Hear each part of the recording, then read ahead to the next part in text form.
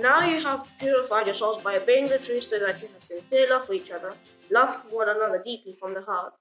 For you have been born again, not perishable of seed, but of imperishable, through the living and enduring the word of God. For all people are like grass, and all their glory is like flowers of the field. The grass withers and the flowers fall, but the word of the Lord endures forever. And this is the word that was preached to you. Thank you very much. Great reading.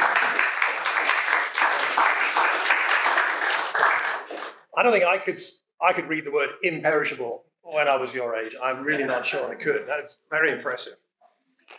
Today is Fellowship Sunday, we've called it. It's a day when we're going to get to know each other better, whether you like it or not. But I think you will. And by the way, I want to acknowledge our online attendees. I realize I don't do this very often, but we do have a number of people who join us every week online, and you're welcome. And we're going to have quite a bit of interaction in the service today. So I'm at some point going to come and talk to the online people if I can, between Desmond and Leon, figure that out. While the rest of us are chatting later, I'll get to that. We'll hopefully manage some stuff for the online people who couldn't be with us today. And thank you for joining us.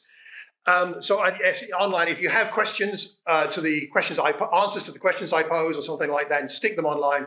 And Desmond, who knows the answers to everything, will answer them. Thank you, Desmond. Okay. So I've entitled, oh yes, I'll have that, please. Thank you very much, Sophie. I have entitled today's lesson, or time together, you might say, as Love One Another Deeply. That's what that passage talks about that was read for us so well. Now that you have purified yourselves by obeying the truth, so that you have a sincere love for each other, now love each other deeply. Deeply from the heart. So let me ask you this. What's the difference between sincere love and deep love? Obviously, sincere love can be deep, but if you don't, he's got two categories here, Paul. So you love each other sincerely. Now I'm urging you to love each other deeply. What would you think Paul is talking about here? Where is he wanting these, Peter rather, sorry. Where is Peter wanting them to go from and to? What's the difference? Sincere, deep. How would you tell? What do you think? How would you know? How would you know whether you're experiencing it? How would you know whether you're giving it? What would you say? I think sincere is like genuine expression of your affection, and maybe deeply is beyond, I guess, the difficult parts of the person. Okay, deeply is beyond the difficult parts of a person, beyond the difficult parts of a relationship, maybe. Okay, beyond that. I rather like that. Yeah, thank you. Okay. Other thoughts? Oh, God, you've got to think a bit on a Sunday morning. Yeah. So, I would say I would love my friends and family sincerely, but my child I would love deeply. Then I think child love, okay, I'm not mother, but I think it's a different love between somebody who I choose to love and somebody I love to the fact that it's part of me. So maybe that's the difference. well, that's a deep thought, actually. Well done, Simone. Thank you. Is that coffee in that mug there? Yes. Yeah, okay. All right, now we know your secret. Okay. That's a great point. Okay, I like that. Yeah. Well, any other ideas? What else? Yeah. I'm thinking the extreme of deeply, I might be wrong, but I'm thinking deeply as lay down your life for the person. Would you be willing to go to that extent of love, to lay down your life for somebody? Okay. That's certainly deep, isn't it? It's another level. Okay. What else? Hi.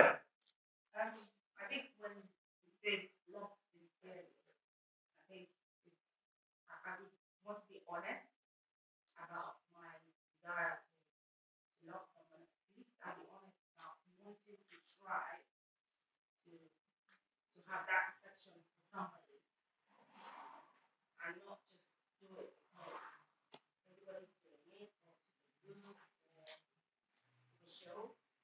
But I want to be honest in the fact that I would give it my all or my effort to make that love relationship work. Right. So purity of motives. Yeah. Thanks. Thank you. I think that, well, sincere agape love is very genuine, but I feel like loving somebody deeply is quite messy almost. It's full of complete self-sacrifice and like you said, loving even when that person might be unlovable. Yeah, messy. Yeah. I think that's a really good point. Somebody said to me, no, I read it, I think, or heard it in a talk, maybe it was in a book, talking about church life, that church life is always messy. And I think they were referring to the same point, that you can, other parts of life, you can sort of control things, and it is necessarily messy. But in church congregational life, often things are messy because we offend each other, and we have to get over these bumps and the things that you talked about, Amy. So, yeah, deep love is going to be messy, isn't it? Okay, a couple more hands. Tunde, then at the back, and then Danny. I would think about it more practicality, sincerely. Everyone that you meet, you sincerely wish them, good things. I would hope so, yes. Yeah, you would hope so. But for you to get to the messy part, you do actually need to invest in that person. Because without you investing in someone, like Edward said, you cannot really get to see that person on the surface. Right. Which is up to where sincerity ends. Because you love that person, they tell you stuff, and you just want to pass it on to their lives. While if you really love someone deeply, it's almost like a companionship. The journey they take, what they go through, what they experience, you've invested in them so a lot for you to actually observe, and that's where the message is. So I think sincerely and deeply, it's all about the willingness to commit to that person. I think that's So there's a willingness. We can love people sincerely without necessarily investing a great deal of time and effort, whereas deep love requires that investment. It's a really good point. Victor. I thought about Peter in the Bible, and I thought that Peter had a very sincere love up to the point of the crucifixion, and then when the chicken, the cock was twice 3 times, I think that it has to be love. And at that point, we knew that his love was sincere but not deep. But once Christ has died, and he's now the rock of the church, and he serves and gives to the church, this was extremely deep love. So I think the people I see too, I see a sincere love before and deeper love. That's a great point. And I think that's a really good point. I think that transition of Peter's between that sort of sincere love that didn't survive the test of the cross, but then turned into the deep love which enabled him to then ultimately lay down his life for Christ. And what happened at the cross, and then what happened as Jesus reconciled with him on the shores of Lake Galilee in latter parts of John's Gospel. That is a really instructive thing to look at and think about what really changed in Peter there, because something very deep and powerful changed in him. It's a really good point. Yeah, Dan. I was going to say that sincere love can be quite fleeting in the sense that you can give to the poor, you can have a connection, but if it doesn't have a good, sincere heart, it's not necessarily a long-term, time-invested thing. I think love can only be achieved once it's gone through trials and tested. Obviously, living my wife is easy because living with my wife is so easy. I'm talking about my wife. I'm not sure what she said about living with you, but okay. He's expressing sincere. I'm demonstrating it. Living with my wife is easy. It's like Tom dating, so it dives into the deep ocean. It's easy, Okay. Loving me is a bit more difficult for my wife. Right. So if we want to learn about deep love, we should talk to your wife. Okay. And at this point, we're all going to stop digging. So.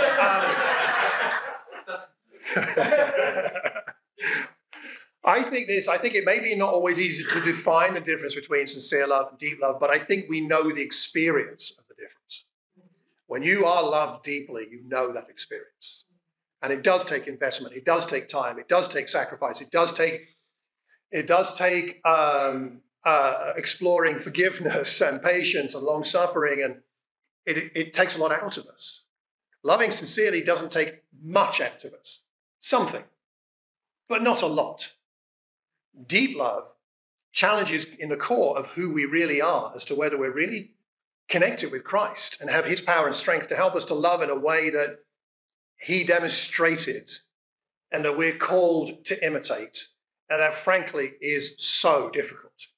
It's not easy to love in that way.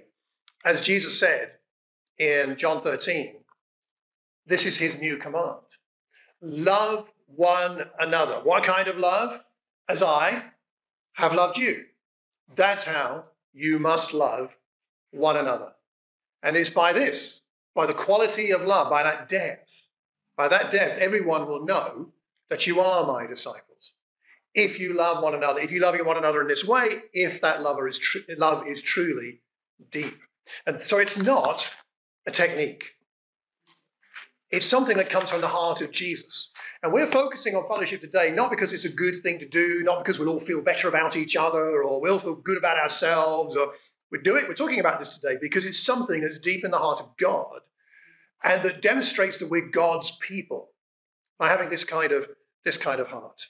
So I have an exercise for us to do in a minute. But first of all, a little bit of background, because I think it's rather interesting that when we think about the word fellowship, which is an odd word, generally not used outside religious circles that much, it goes back to the Old Testament. As you may know, in the Old Testament, there were several kinds of sacrifices. And one of them was the thanksgiving or fellowship offering. In Exodus 20, God told the Israelites to make an altar and sacrifice on it their burnt offerings and their fellowship offerings. And the word fellowship there is a very similar word to the word shalom in Hebrew, that sort of love and peace, well-being sense that God wants to give his people. It's that kind of offering. It's a well-being offering, God and his people being well together. We're in good fellowship with one another. We're in a good place in our relationship, God and Israel. And of course, if you know Israel's history, that was a bit patchy, shall we say, but there were times like that. And as people who are of God, we have times like that. And God wants us to have that sense of shalom with him, of being in fellowship with him. And so when you brought a fellowship or thanksgiving offering, you did it because God had done something wonderful and you wanted to express your gratitude to him. And so you brought to the altar, well, I've put a table there to represent the altar, and the altar is a table. And that's another reason why we take communion, because we remember the table that Jesus was at, but we'll come back to that later on. So you've got your, if you like, your fellowship table. You come to the altar. And who benefits from this offering? You bring some meat to give to the priests, and some of it is burned and it's cooked effectively. And I have represented, the triangle there represents God, all right? Father, Son, and Holy Spirit. So that's representing God, because I don't really have a picture of God. And so, I guess. So anyway, that'll represent God.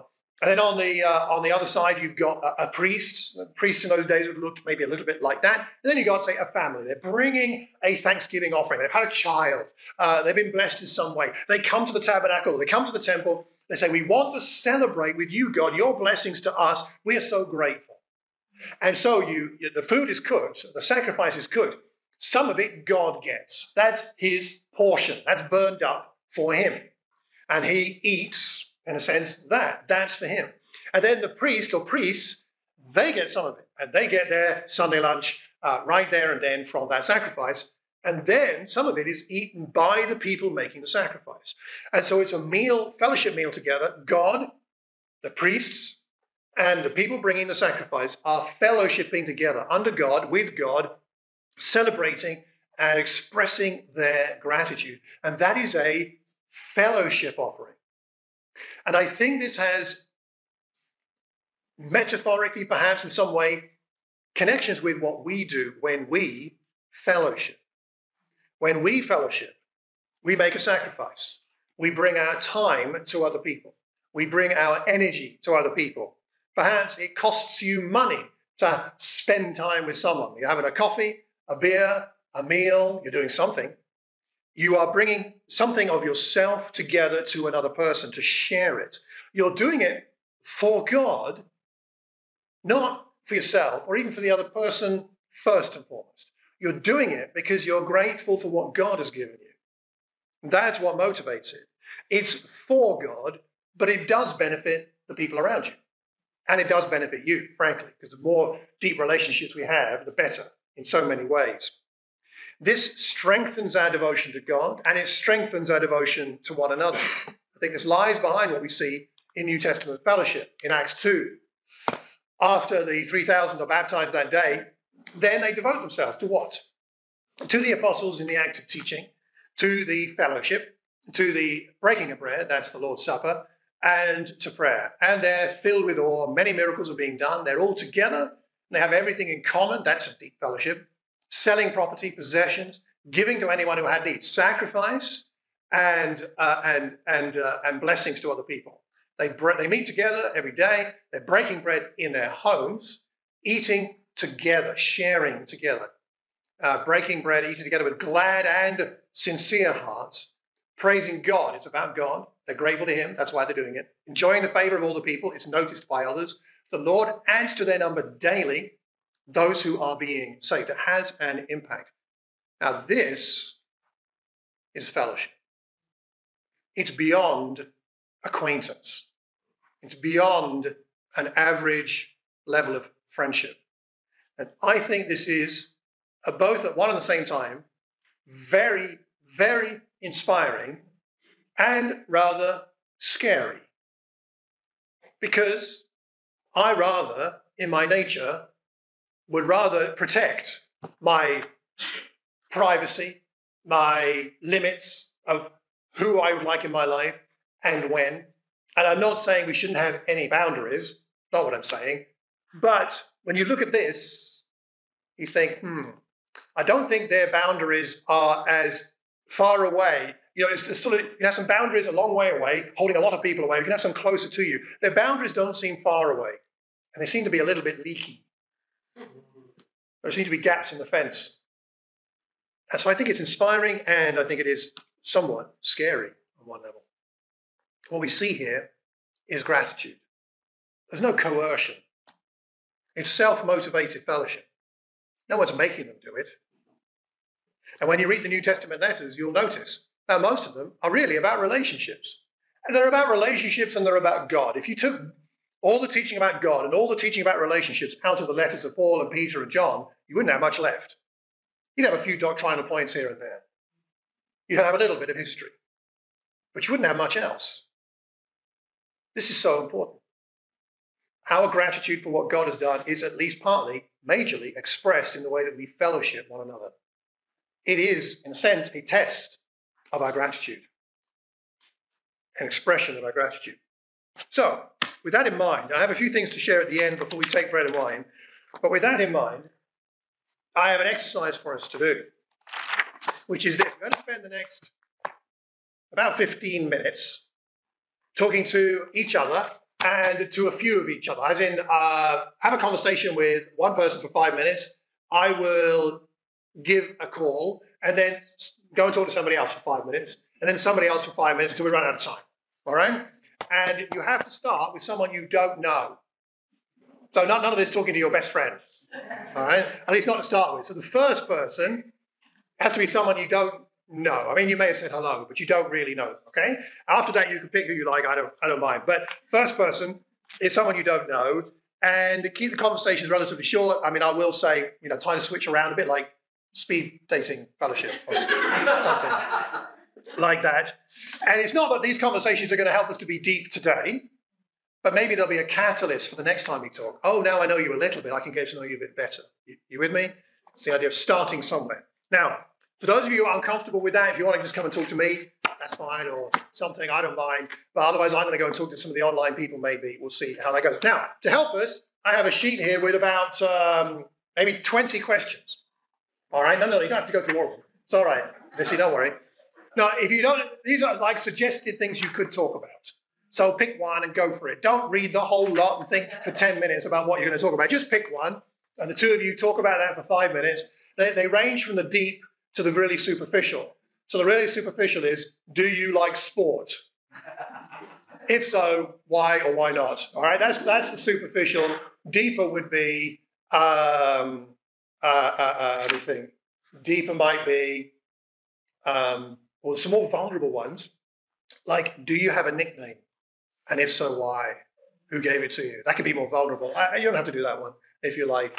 But there's some deeper questions like, oh yeah, well, when did God become more than just a word in the book to you, and what happened? If you want, so there's deeper ones and shallower ones. I got enough for everybody here, so I'm going to give half of these to each side, spread them around, grab somebody, talk to them for 5 minutes. I will give you a word in 5 minutes to swap around, talk to somebody else, and we'll get around these as quick as we can. All right? Let's spread them around. All right. Let's get going. So you might have to get up and move around. You can't just sit there and be like, demonstrate, I'm going to move. Go and speak to somebody. Go and say hello. Talk. 5 minutes. 5 minutes. What was that like? Good. Impressions. A couple of impressions or reflections or thoughts on what that was about and what it did for us. What strikes you from what we just did? What did we learn from that or whatever? Yeah, Amy. I think it gave us permission to talk to anyone. Not that I don't feel like that in church, but even more so, I could go up to anyone. You can go to anyone. It kind of gave you that excuse or that barrier breaker to go and just talk to anybody. Okay. Right. What else? Yeah. I think just the idea, the main thing to see how very little about people can say anything all the time. How little you really know about the people around you. We scratch the surface quite a lot of the time. Yeah. Good point. It reveals more. George. Just how different people are. Oh, yes. Which is wonderful, to be so different to each other, and yet to come together like this. And, you just enjoy each other's company. Yeah. So we can enjoy the differences more when we know what the differences are, which we can't know unless we know each other better. Yeah. Thank you, George. The differences don't matter at all. They don't get in the way. No. Yeah. They enrich, actually. Yes, but only if we know what they are. Yeah. Good point. I think it was quite nice, spurred on by a couple of your questions that you'd thought out, to actually ask questions very quickly on a much deeper level, because it's very easy to have the how are you, how was your week, sort of shallow level conversations with lots of different people. Yeah. But to ask, what are your heart's desires, where do you see yourself in 5 years' time, to, I suppose, like you said, about having the permission to go in deep straight away. Yeah, you can jump in the deep end a bit Yeah. quicker in an exercise like this. Yeah. Which was really Might be helpful for us to reflect whether we could do that more generally in our conversations. Yeah. Maybe. Tunde. I mean, the few people I've spoken to, the difference is kind of very superficial. The few people I've spoken to, I can almost see that their life is very similar to mine. The simple question is how many houses have you been in over the past time you keep that? And it just reveals to you, how everyone's journey is so similar to mine. Right. Like everyone's, constantly searching, and as their search that keeps getting us closer and closer to the point where we all met in this particular building. Yeah. We talked about right. So, unless someone here, when they said their name, I had this, it took a while to make a name for this. I was like, this name of this thing we put together because, I'm the program setting way. And you look at it and they're not differences at all. Right. It's really what makes us unique. Right. And we should celebrate it. Yeah. So that's what I gained from there. So if you look at it from afar, the difference because when you do what you do first, you can really get over that superficial, barrier that creates an excuse not to understand. You discover that you have so much in common. It's a really good point. People look very different from us from the outside a lot of the time. But when you get talking, you realize we have a lot in common. Somebody in the chat, I forget who it was, I'm sorry who said this, but someone said one of the ways they like to get deeper with people is to find common areas, common ground. Because you may not think you have that, but then you discover it. So it's a really good point. Maybe a couple of others, if anybody wants to share something? I think it was great that you told us not to get our friends. Because that's what you naturally do. I talk a lot. I didn't even need this, but I probably would have gone to my friends. So I think it's really nice that you said not to do that. And I got to know people. I like that. Go to some different people. Yeah. Yeah. We can do that any Sunday, by the way. Right? Yeah. We can. Well, let me wrap up and then we'll take some bread and wine together, which is what actually unifies us in the end. Right? The ultimate common ground is the common ground at the foot of the cross. And that's where we all connect. But I'll just share a couple of thoughts before that. I read a book a little while ago called The Habits of Highly Effective Churches. And this quote resonated with me from a church minister who said, "Our church is not the group of people who show up Sunday morning to attend a weekly religious event.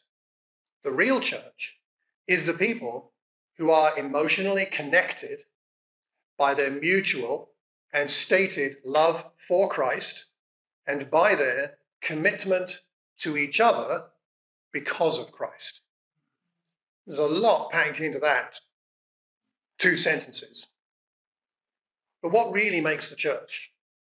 I think he's right that it's partly about that connection because of our love for Christ and our commitment to each other because of Christ.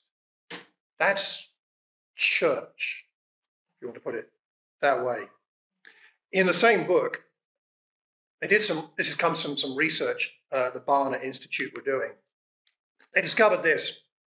This is a United States statistic, not a UK, but so bear that in mind. But about 1 in 5 families moves every year in the US. So 1 in 5 families moves not one family moves every year, 1 in 5 families moves per year, right?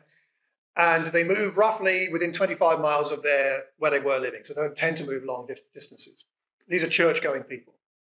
Most people who move that relatively short distance transition to a new congregation, local to where they now live. But some commute back to the old church. And the ones who do that commute back to what these other churches, which this survey regarded as very effective congregations, which I haven't got time to unpack now. That can be debated, but nonetheless, it was an interesting thing that they found. They interviewed those people. And interviews with the people who carried on fellowshipping at their old church, even though now they might be driving an extra half an hour to get to church back there and back. Those revealed that the primary draw for remaining in that church was not the preaching. Oh, well, never mind. It was not the preaching. It was not the children's program. It was not the doctrine of the church. The magnet is the relationships that they've cultivated with others in that church. And it made me think this. I think doctrine is really important. Don't misunderstand me. Really important. And we should fellowship somewhere where we are confident, we agree with the core doctrines. That's very important. But I wonder this.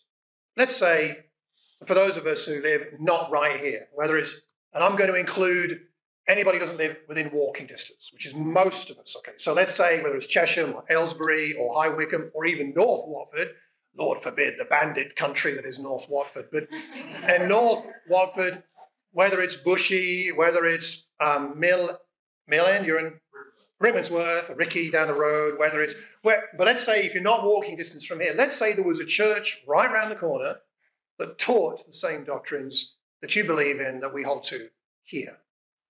Would you go there? And my question is not a value question like whether you should or shouldn't. My question is really whether you'd be torn. I think we should be torn. If there was a congregation in Croxley, where I actually live, that taught the same doctrines, I'd have to decide whether God wanted me there or not is a different question. But let's say God wanted me in that congregation.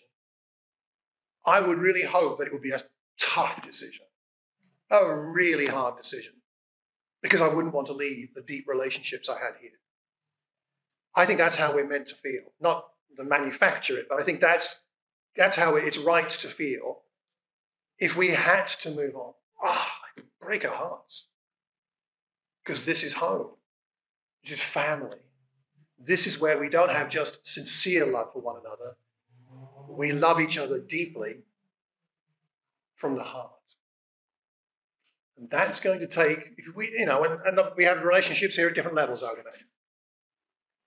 If you really want to have a Christ-like church, then we, all of us, need to invest. We've got to invest to create, over time, the depth that the world would recognize as being the love of Christ. Doesn't matter where you live. Doesn't matter about what your limitations are. But over time, if we invest in love, God will build something amazing. You'll appreciate it. We all will. But God will get glory from it in a way that's more important than the outward trappings of what we call church. It's really about that deeper commitment to one another because of Christ. Go back to our theme scripture here. Now that you have purified yourselves by obeying the truth, let's hope we have, so that we have sincere love. Love one another deeply from the heart. Why? There's a pure motivation for this. But you've been born again. You were dead. You've been made alive. Not of perishable seed, but of imperishable. Your body at some point will cease to function, but you've been given eternal life through the living and enduring word of God. Jesus died and rose again to create, or you could say to recreate, family. We are born again because of his death.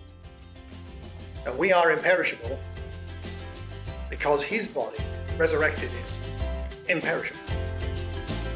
And out of gratitude, we devote ourselves to him and to one another. Let's pray together, and it is indeed Chantel is going to come and pray for us at this time before we take the bread and wine, reminding us of what Jesus has done for us.